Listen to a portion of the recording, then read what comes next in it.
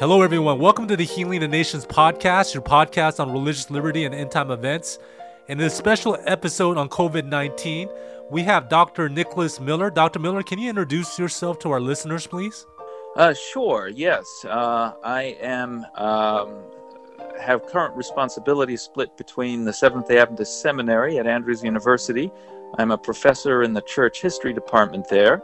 I have my PhD in American Religious and Legal History, focusing on issues of church and state. And the other half of my time I spend as legal counsel and Public Affairs and Religious Liberty Director for the Lake Union Conference. And I have a background in law. I have a law degree, and I practiced for a dozen years before I went into academia. And so I still keep both parts of that of my life going in that way, and enjoy it very much. That seems like a lot of years in school, sir. Probably too much. Now, there's some people that are fearful that the COVID-19 virus is a precursor prophetically to a national Sunday law. What are your thoughts on this? Well, I think we have to be careful about this. We need to recognize where the government has legitimate concerns and interests in the health and safety of its population. At the same time, we can see that measures that are being put into place during this time of crisis could be used in the future for improper purposes. And you may have seen a meme that I circulated on Facebook where I wrote that closing churches to stop coronavirus isn't Revelation 13, it's Leviticus 13. So act like 1 Corinthians 13 till Romans 13 runs its course. All those 13s in there is a good way to remember this.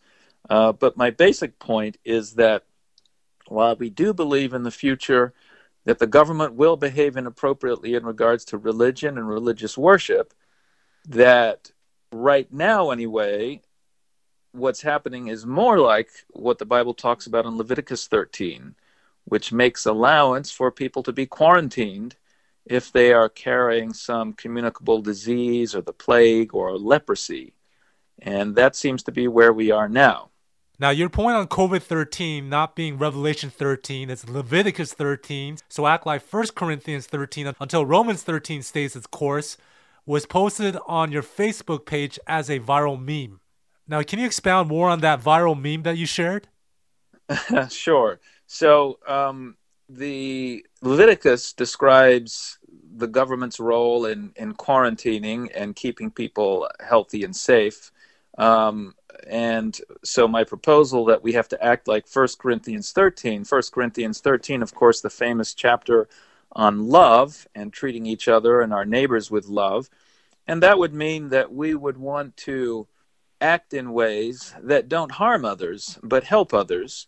And it's been a little sad to see a number of Christian churches sort of insisting on their rights to worship and gather in violation of these state laws that have been put down. Laws that I might add that don't target religion, that aren't discriminatory towards either religion generally or religious minorities, but apply to everyone. They apply to secular meetings and social meetings and political meetings and concerts. So religion just isn't being targeted now. It's just part of the group of activities that is needing to be at least temporarily suspended for the public health. And most of us, if we get COVID-19, aren't going to die. But there's a small group that will, the vulnerable, the elderly, those with underlying health conditions.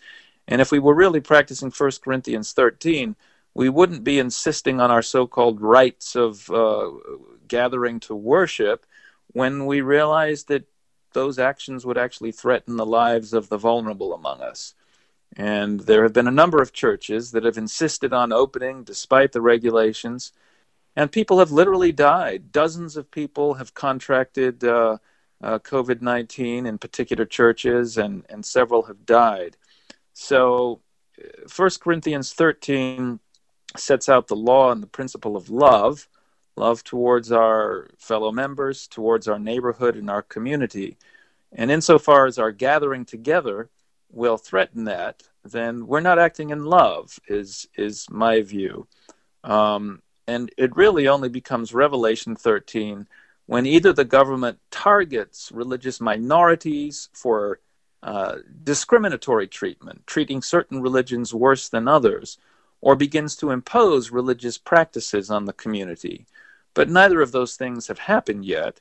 And my reference to Romans 13 is that government has this role, the God-ordained role of carrying out protection and upholding the good in the community and punishing the evil.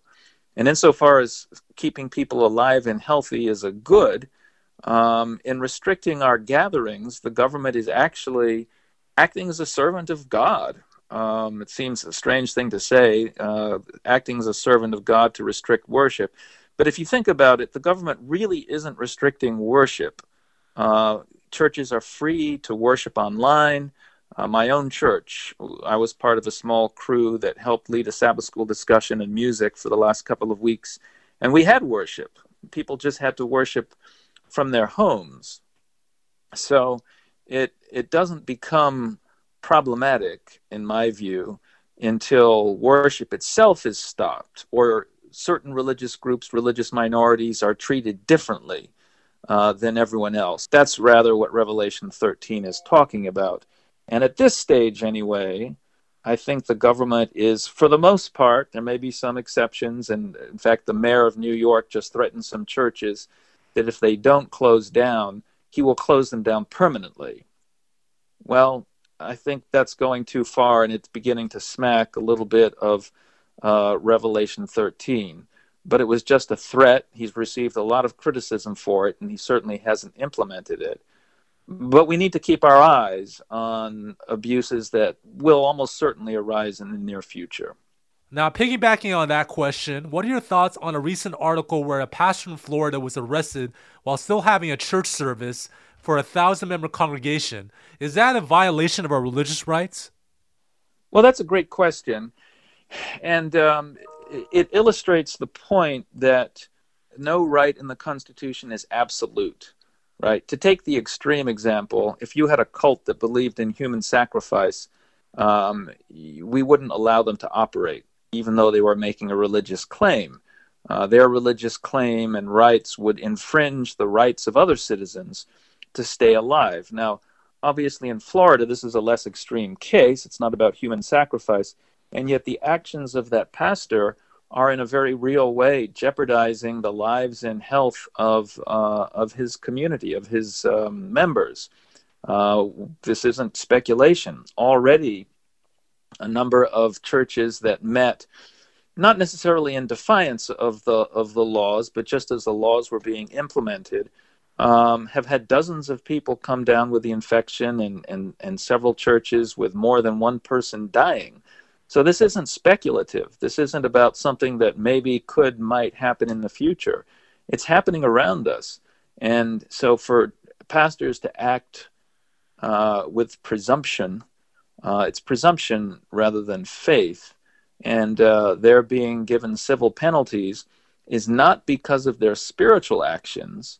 It's because of their actions in the temporal sphere that are having very real temporal consequences on their fellow citizens. So no, I don't think that his First Amendment rights have been violated, because the government has a sufficiently compelling, what we call compelling government interest in the life and health of its citizens to prevent that from happening. Now, I have a personal connection to this question. In South Korea, there was a woman that was part of a fringe religious group that was infected with COVID-19, that attended a church service and was identified as a super spreader that infected a 1,000-member congregation with COVID-19, which in turn spread the virus to almost the entire city of Daegu, a major city in South Korea. Because of this, the South Korean government confiscated the membership records of this gathering, of this religious group, and tracked down every church member to make sure that they were quarantined and received proper treatment. Now, I think of this prophetically in Great Controversy, page 589 and 590, where inspiration states that diseases and natural disasters will become more frequent and disastrous, and that God's people will be blamed for these calamities. Hypothetically, if a Seventh-day Adventist was a super spreader, would that invite persecution prematurely? Well, I mean, yes, it would invite persecution, but it would not be unjustified persecution, at least if there were people who were intentionally. I don't think this, in this situation in South Korea, I don't think you're claiming that this woman intentionally spread the virus. She was carrying out her church leadership role or whatever it was, and she happened to be infected. And so, you know, insofar as she was endangering people in the temporal sphere, look, this goes all the way back to Martin Luther. Martin Luther had this doctrine of the two kingdoms. And there was the temporal kingdom, which related to the things of this world, life and health and eating and drinking. And then there's the spiritual kingdom, relating to our religious beliefs, our worship of God. And he was clear, especially in the early days of his ministry, that the civil government had jurisdiction over the temporal sphere and not the spiritual sphere. Now, this COVID-19 virus and its spread is very much part of the temporal world. And I'm pretty sure that Martin Luther and our own pioneers and Ellen White would see the need for us to obey civil authorities in responding to this temporal threat. And if one of our members just began spreading this widely and foolishly tried to organize meetings in violation of quarantine laws, there simply wouldn't be a meaningful religious liberty defense. You know, it's not as though we have to guess about this. You've heard of the Spanish influenza outbreak in 1918, I'm sure.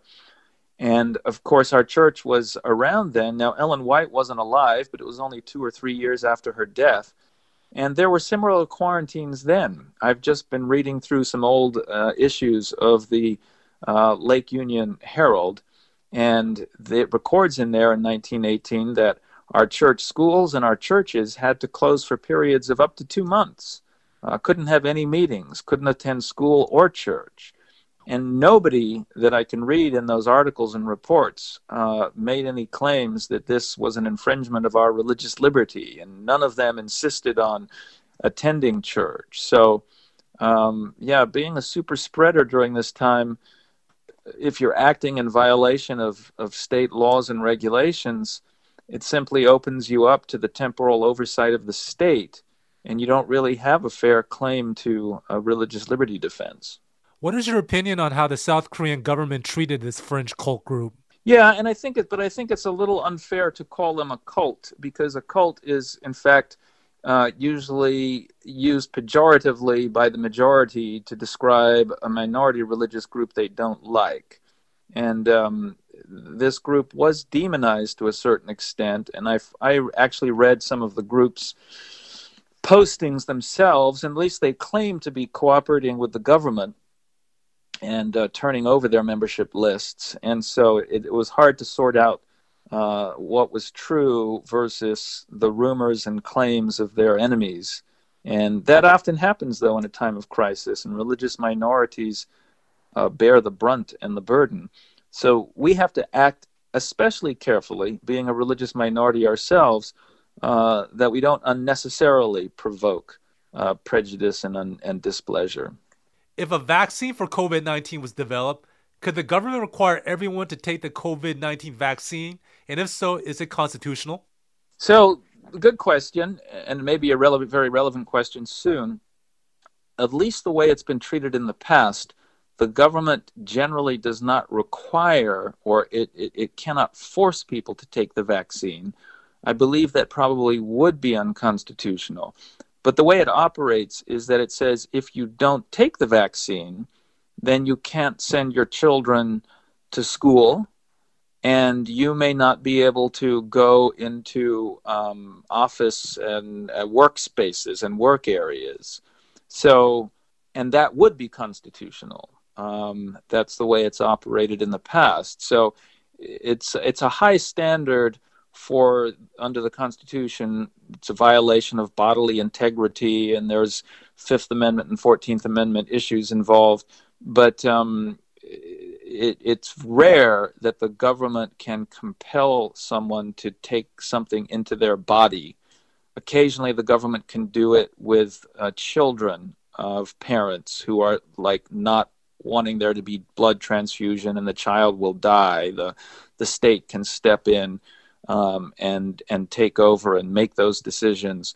But for an adult, typically the state really can't insist on a medical procedure or a vaccine, but it can make your receiving that a condition of being able to go to school or into a public workplace. So that's usually the way it's handled.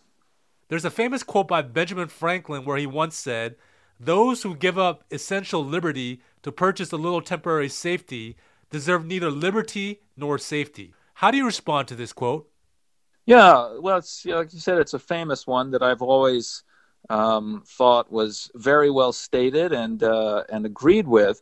But I have to say, in this particular context, it made me think twice, because here we are.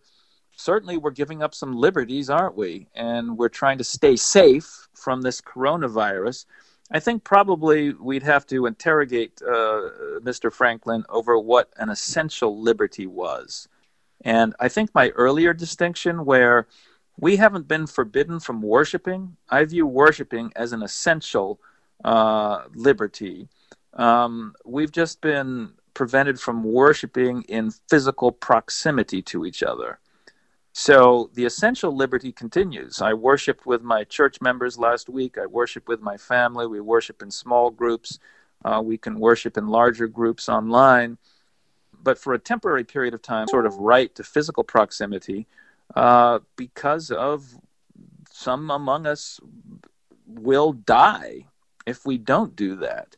So, temporary safety is maybe not as strong a phrase as what's happening now, right? This isn't just about feeling safe. This is, in fact, providing for the continued life, at least of the vulnerable among us. So, yeah, I think that quote has its place, but I think it wouldn't be fair to use it in the present circumstances to describe our willingness to stay home from church to protect people's life and health.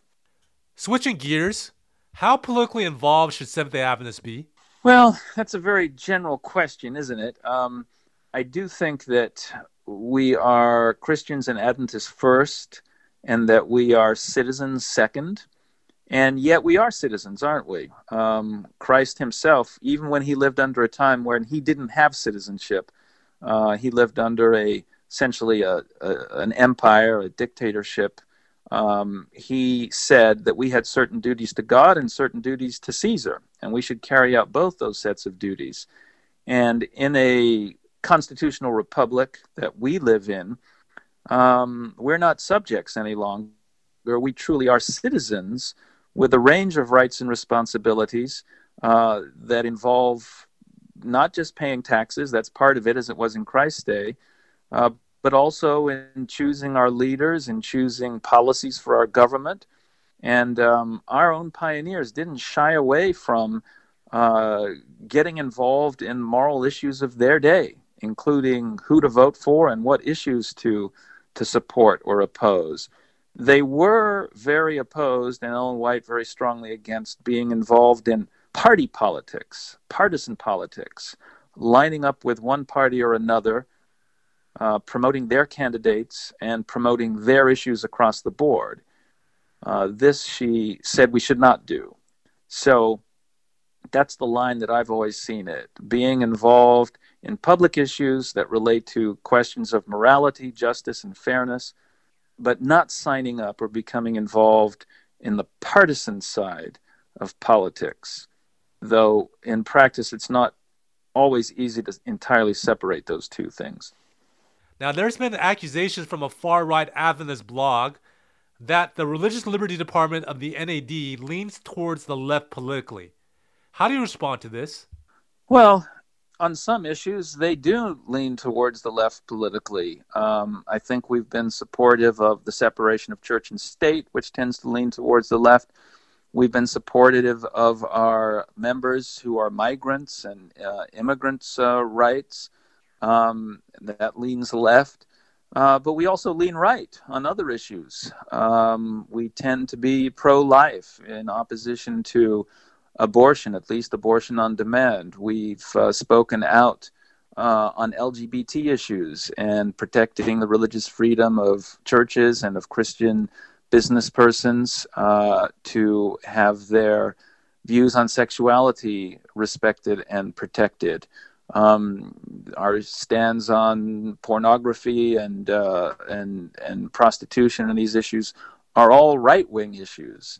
So, yes, on some things we lean left, but on other things we lean right, because we are taking our political philosophy, if you will, not from the Republican Party or the Democratic Party, but from what we consider to be our reading of Scripture. The same blog was highly critical on a social justice conference you helped organize at Andrews University. What is social justice to you, and to what extent should Seventh-day Adventists be involved in social justice? Well, that's a great question, because there's a lot of confusion surrounding this, and depending on how you define social justice, it can either be, I argue, a good thing, or certain versions of it certainly can be very bad and destructive. So I do tend to continue to insist to use the term, and I'll try to explain why from a biblical perspective.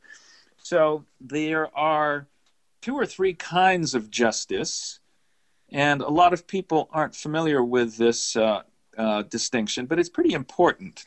So there's what I might call punitive or restorative justice, the kind of justice you get in a court of law if you go to a criminal or a civil trial. Somebody's broken the law and hurt someone else, and now they're going to need to pay the penalty.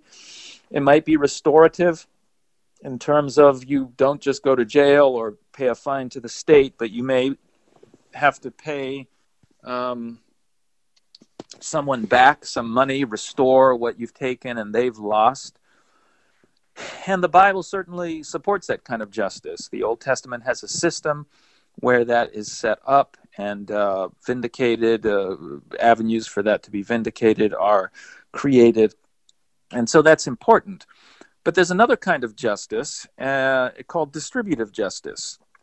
And that asks the question, not has someone taken something from someone else, infringed their right in this instance, but is the overall distribution of goods in society fair and equitable? There's an old French saying that goes along the lines of, it is forbidden to both the rich and the poor alike to sleep under the bridges at night, right? And the law equally forbids the rich and the poor from sleeping there. But the catch is, the rich really don't need to sleep there. Only the poor need to sleep there. And so a system, you can have a very good system of punitive and restorative justice and have that operate perfectly. But it may, if the playing field is very unequal to begin with, it may just perpetuate injustice and unfairness on a grand scale. And so the Bible had very, very many provisions, almost more provisions regarding distributive justice than restorative justice. But most Adventists really only think about and know about the punitive or restorative justice side. The distributive justice side, Ellen White talks about it quite a bit, and it would relate to things like gleanings in the fields, right? Everyone's fields and orchards were open for the poor to come in and take what they needed to feed themselves. There were yearly tithes and offerings that would go to the widow and the poor and the immigrant. More famously, every 7 years, all debts would be forgiven in society. So the poor who were indebted would not be in debt forever. There were also, of course, slaves were set free as well. And then every 49 years, you had a tremendous turnover in the property situation in Israel. There was the Jubilee. The 49th year would be the 7-7, and the following year would be the year of Jubilee. And not only were slaves freed, but all the land in Israel was redistributed back to the original family. Now, that's a tremendous intrusion of the government into private ownership and private property. That property land would have been sold and distributed to others. But back it comes to the original owners and family. And in effect, you had the best, if you will, mixture of capitalism and socialism. You still had people had to work, they had to glean, they had to go to the fields and get it for themselves. If their land came back to them, they still had to work the land or sell it and start a business. And yet, everyone was given an opportunity. Everyone was given a chance. If your parents blew your inheritance and lost the land, it would come back to you sometime before you died, and you would have a chance to begin again. And all of these were great examples of what we would call this distributive justice. And really, the modern synonym for distributive justice is social justice, trying to make the systems of our society fairer and better for everyone. And the Old Testament prophets talked about that continuously. Ellen White quotes these laws from Leviticus, Deuteronomy, about the lands being restored and the gleaning and the tithing and the years of forgiveness. And she says, if these principles were applied today, how much better and happier would nations be? The gap between the rich and the poor and the tensions that exist between the two would be far, far less.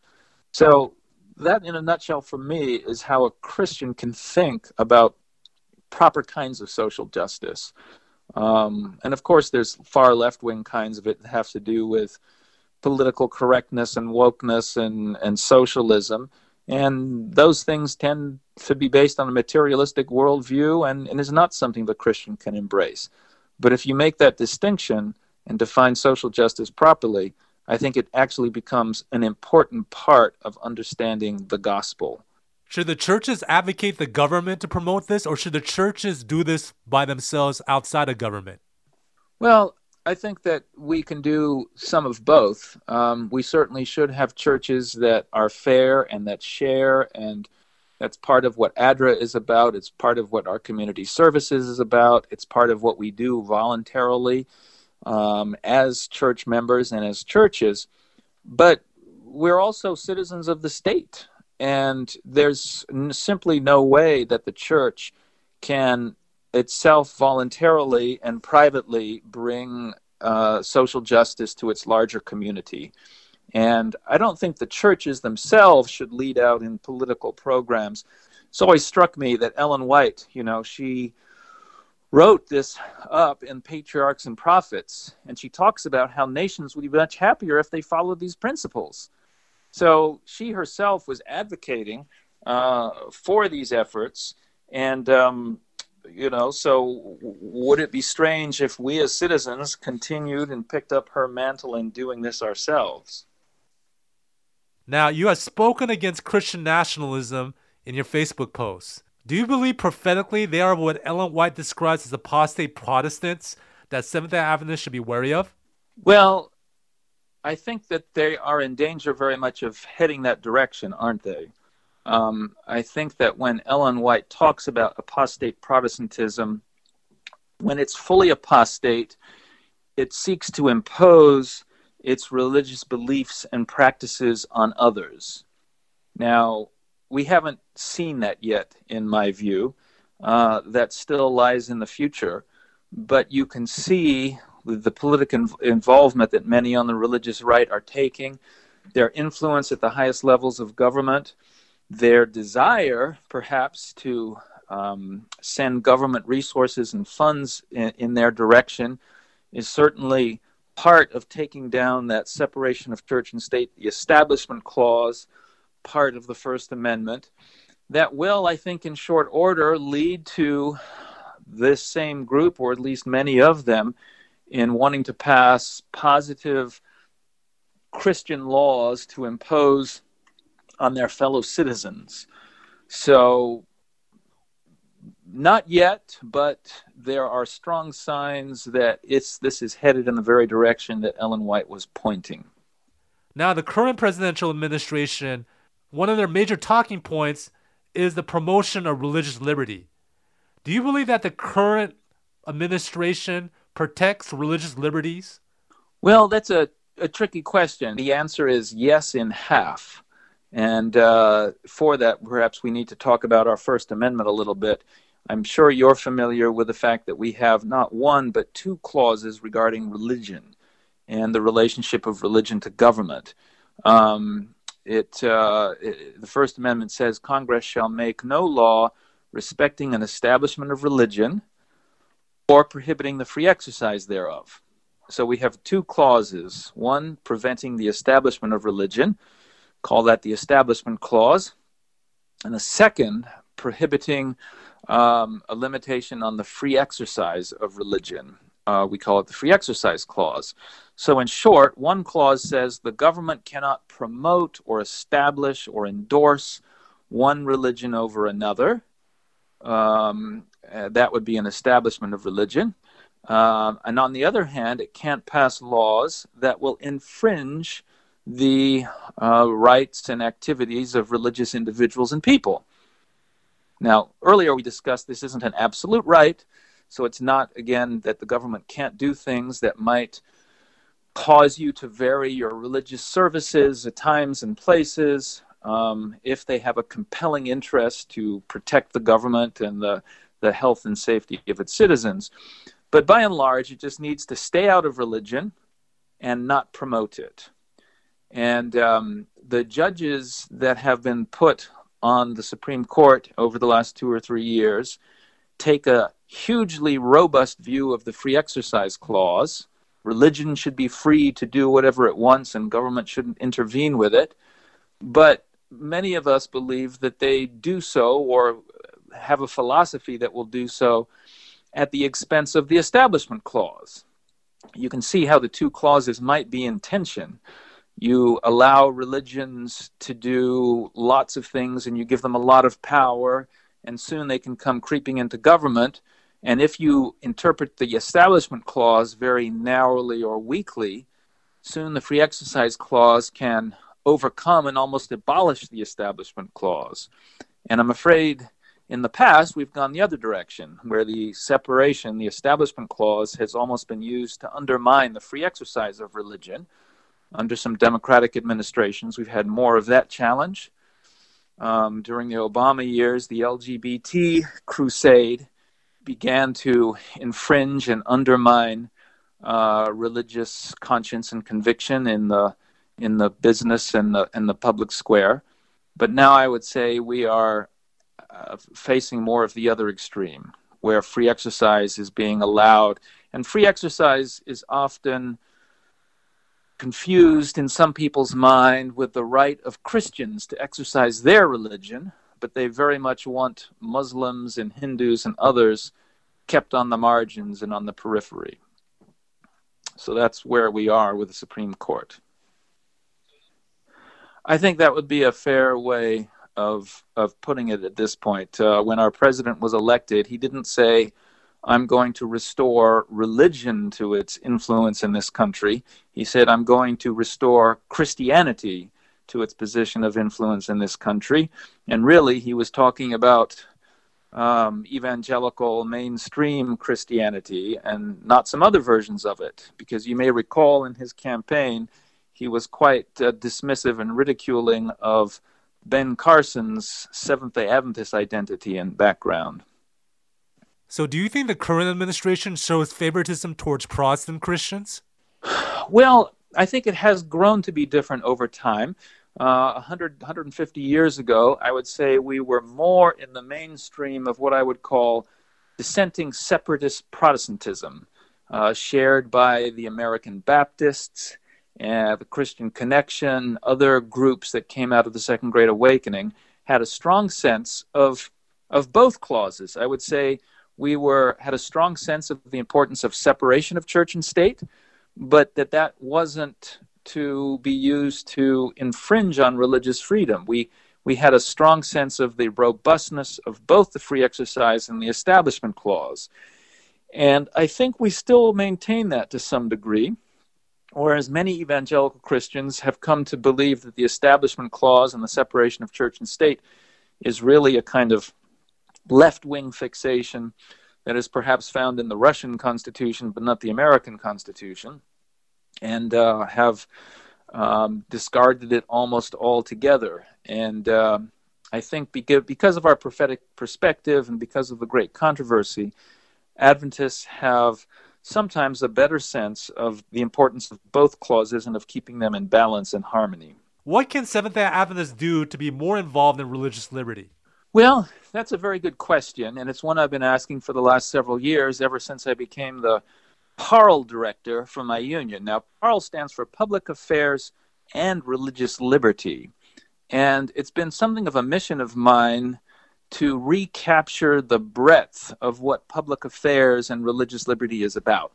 All too often as I was growing up, religious liberty came to mean only Sunday laws and the coming of Sunday laws, and we needed to be involved in religious liberty to stop Sunday laws. And Sunday laws never came along. And so interest in religious liberty kind of waned, and it was a marginal pursuit for a number of years. And as I began to study the history of our pioneers, and I realized their breadth of involvement in public affairs issues, they were involved in slavery abolition, helping free runaway slaves, helping end slavery. They were involved in temperance reform, not just persuading people not to drink, but actually outlawing the sale and use of alcohol, not to make people spiritually better, but to protect the lives and health and resources of wives and children, and to protect people from being beaten in society by drunken men.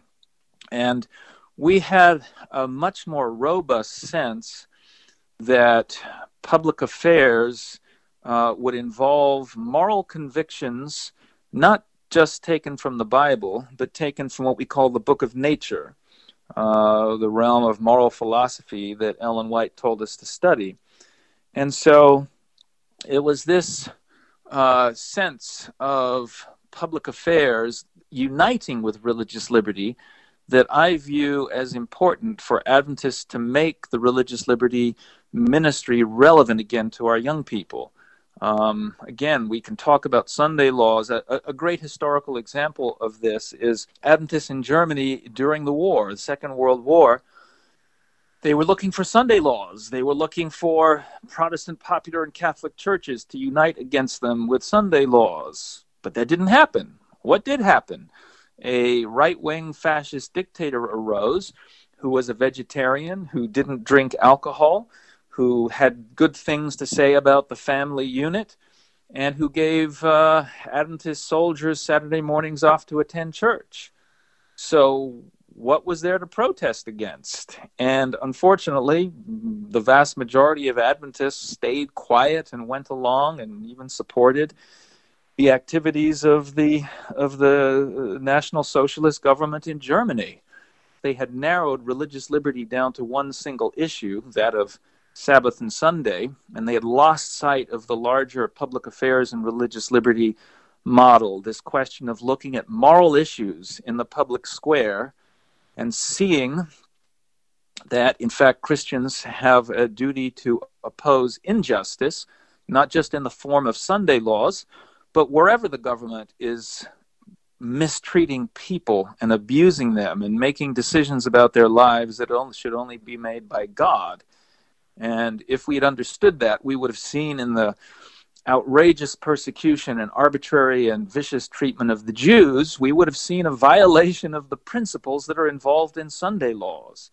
And we would have been far more involved in helping the Jews and in opposing this sort of mistreatment. And I think today, as we look at our country and the way that some of our leaders speak about Muslims and their religion, or immigrants and their supposed criminality, where we see strong attacking and criticizing the weak, that we would find a voice to speak up on biblical principles of justice and fairness. The Bible has so much to say about the fair treatment of widows, of the alien, of the immigrant, of those that believe differently religiously from us.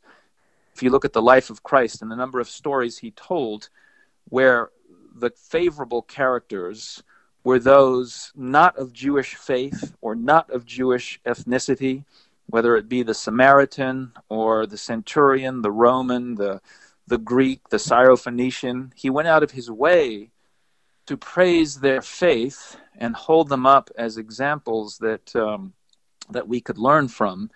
And while he didn't involve himself in partisan politics, and neither should we, he certainly was involved in the polis, the public square of his day, making profound arguments through parable and through action about how all humanity should be treated fairly and equally and justly. And that's what I would hope for Adventists. Dr. Miller, thank you so much for your valuable time and joining us in this podcast. I know your time is valuable. And before we close, can you say a word of prayer for us? I would be delighted to, yeah. Dear Heavenly Father, we just appreciate the truths of your word that can cast a light on the path ahead of us. We live in challenging times, even a time of crisis, as we see this coronavirus begin to blanket our land and approach even our own families. We pray and we claim your promises of protection and of safety.